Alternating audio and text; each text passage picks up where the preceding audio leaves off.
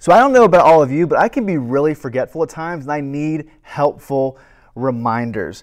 Sometimes I'll get an email in my inbox that will require a really thoughtful response, and I'll think to myself, I don't really have the time to respond to this right now, but I will in an hour or two. But what do you think happens? Life happens, I get distracted by different tasks, and I ultimately forget to respond. But thankfully, Gmail has a new reminder system that won't let you forget that you haven't responded to emails. It'll have a little reminder next to that particular email that says, 3 days ago, 4 days ago, 5 days ago, reply, ?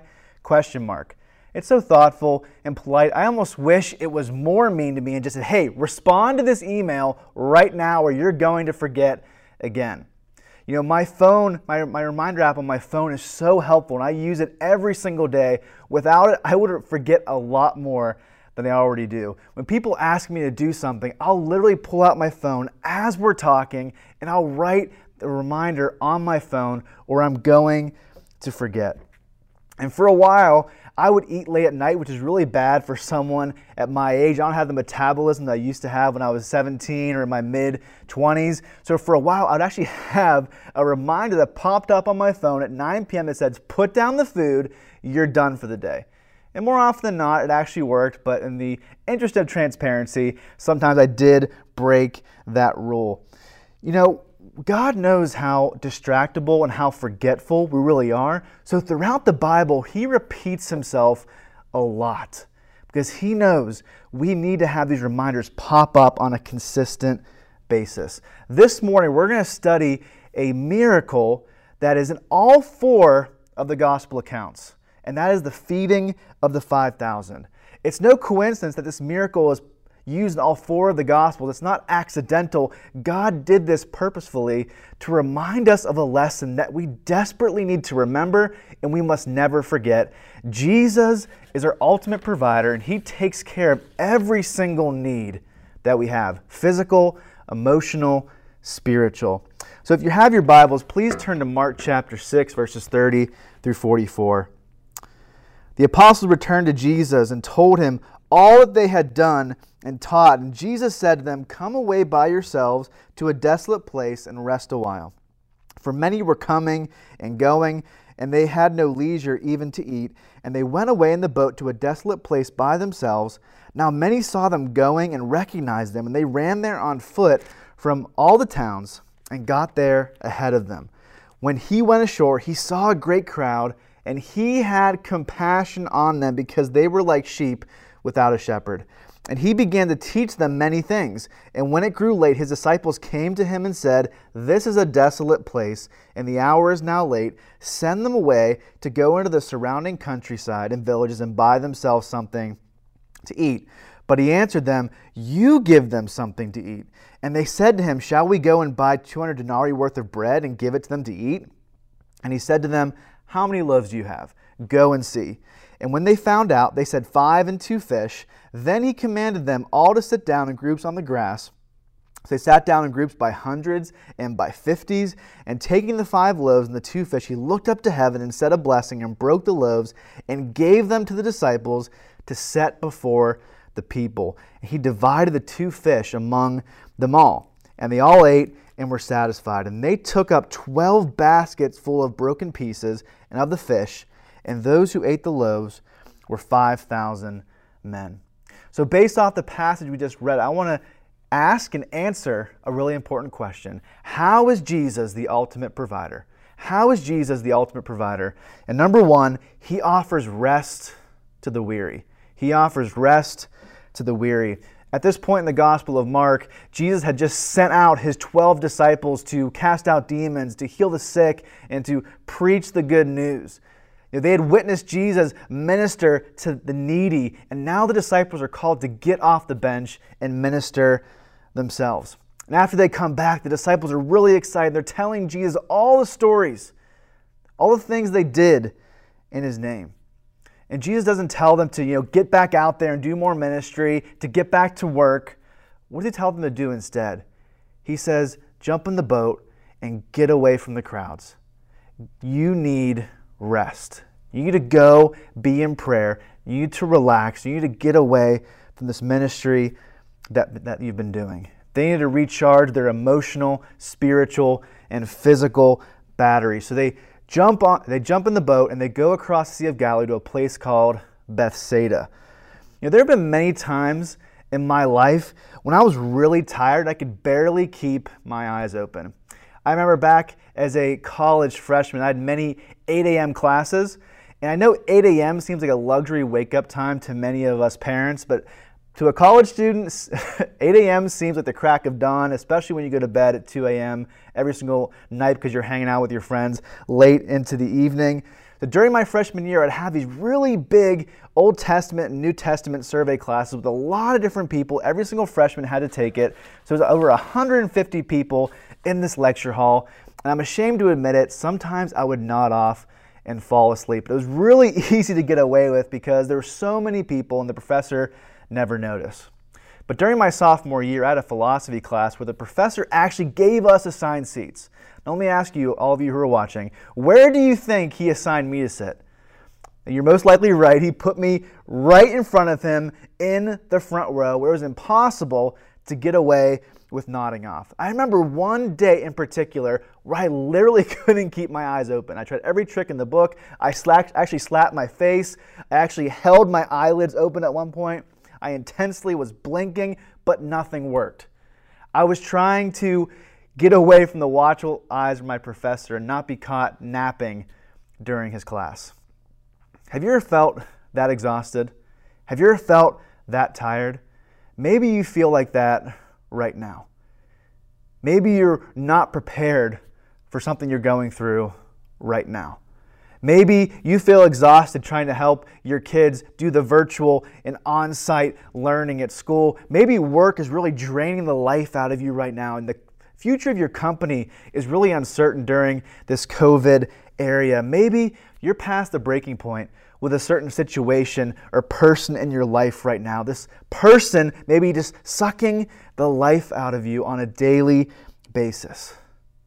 Many of us are exhausted and tired right now, and Jesus is calling us to stop giving ourselves over to negativity, stop giving ourselves over to complaining and trying to find rest in worldly choices and sinful living. He's calling us to push aside all of our distractions and carve out a significant chunk out of our schedule every day to find rest in His presence. Listen to this invitation that Jesus gave in the Gospel of Matthew and continually gives us every single day. Come to me, all you who are weary and burdened, and I will give you rest. Jesus is inviting you to spend time with Him right now and to lay your troubles, your burdens, your problems down before Him. He alone can give you the peace and the lasting rest that you're searching for.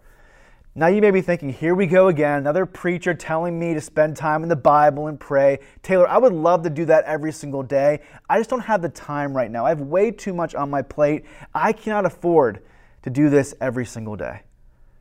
I understand that, but let me say this. You cannot afford to not spend time in the Word and in prayer every single day. You will burn out and crash if you refuse to slow down and take advantage of this rest that Jesus is offering you.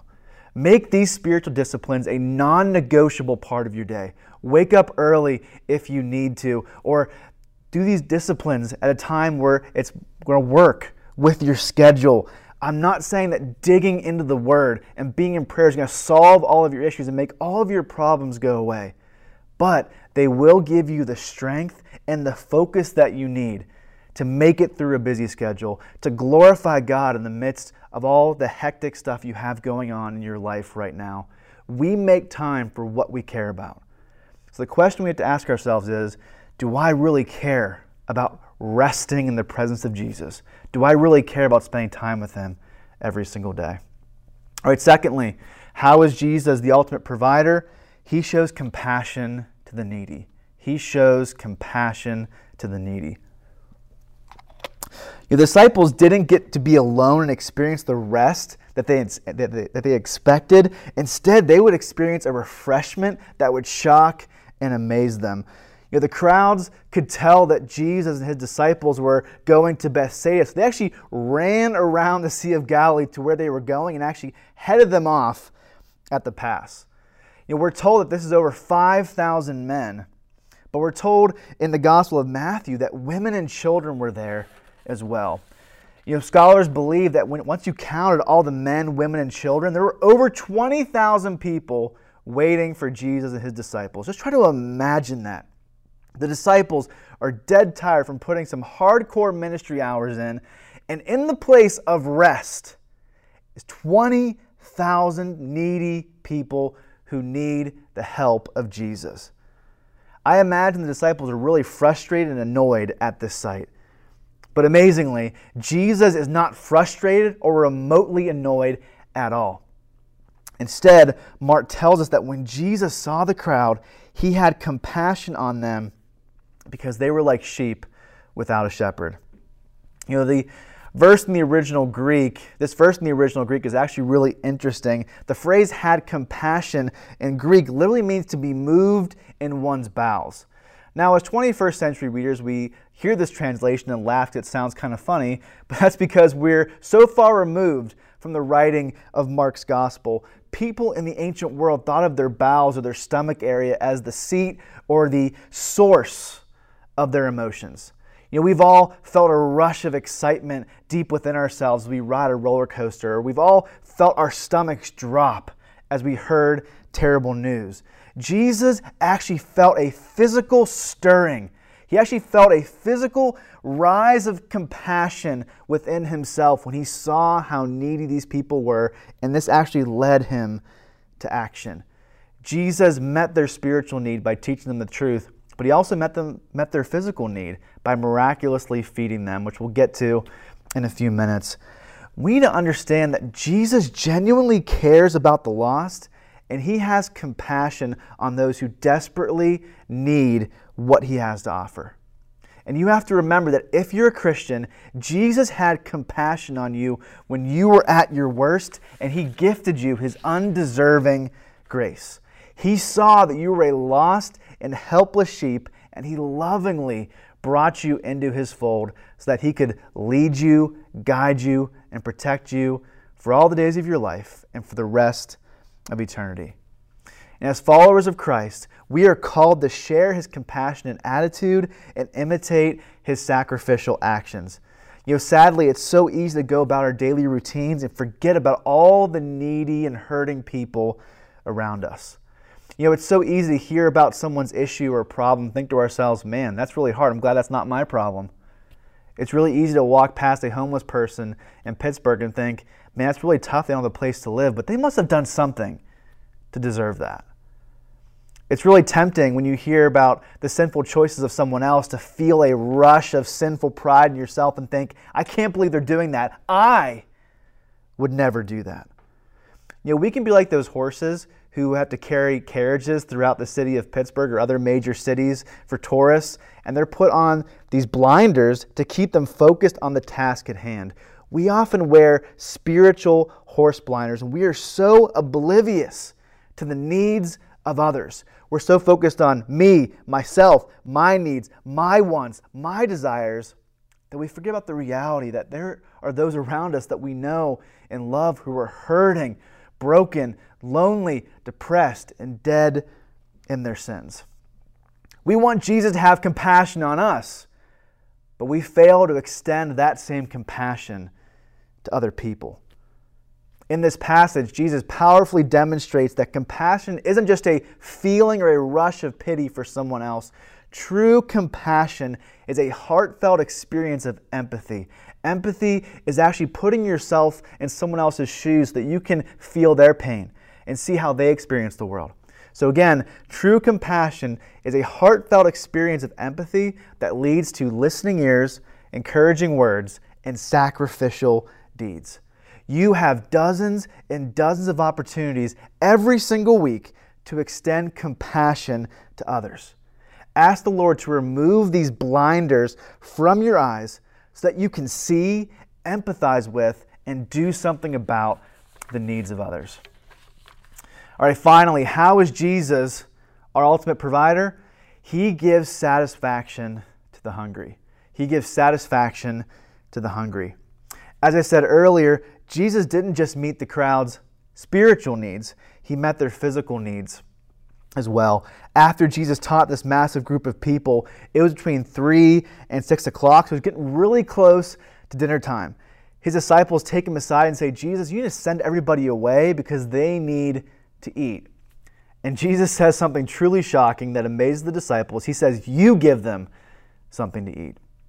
Now, to be clear, Jesus really didn't expect the disciples to be able to feed the crowds. Instead, he was giving them a test of faith. He was testing their faith to see if they truly understood who he was and if they believed that he could feed over 20,000 people.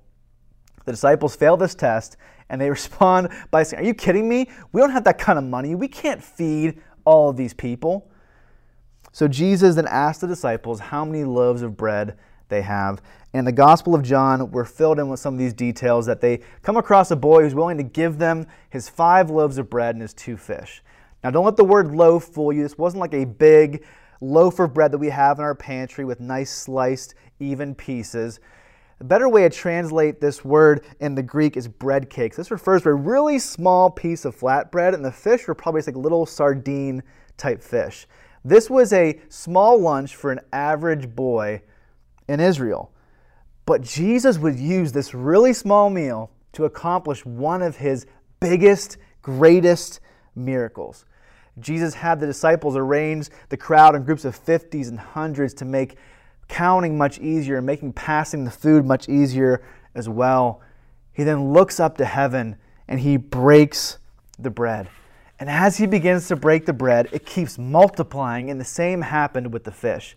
It's hard to really picture what this would have looked like, but Jesus kept tearing, kept passing, and there kept being more and more and more until everyone was fed, and not just fed, but fully satisfied, and there were actually 12 baskets of leftovers. Jesus went above and beyond and provided beyond what these people actually needed. Jesus providing physical food for the crowd proves that he provides spiritual food for those who are hungry for salvation, for meaning, and for a relationship with the Lord. In the Gospel of John, Jesus says this about himself: I am the bread of life. Whoever comes to me shall no longer hunger, and whoever believes in me shall never thirst.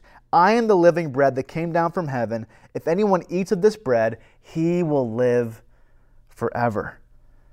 This means that Jesus is the only one who can satisfy our desires and end our spiritual starvation. But Jesus can only pass out this bread to the crowd by breaking it and tearing it apart. In the same way, Jesus' body had to be broken and torn apart on the cross so that we could be given eternal salvation. His blood poured out to wash us clean of our sin and to make us pure.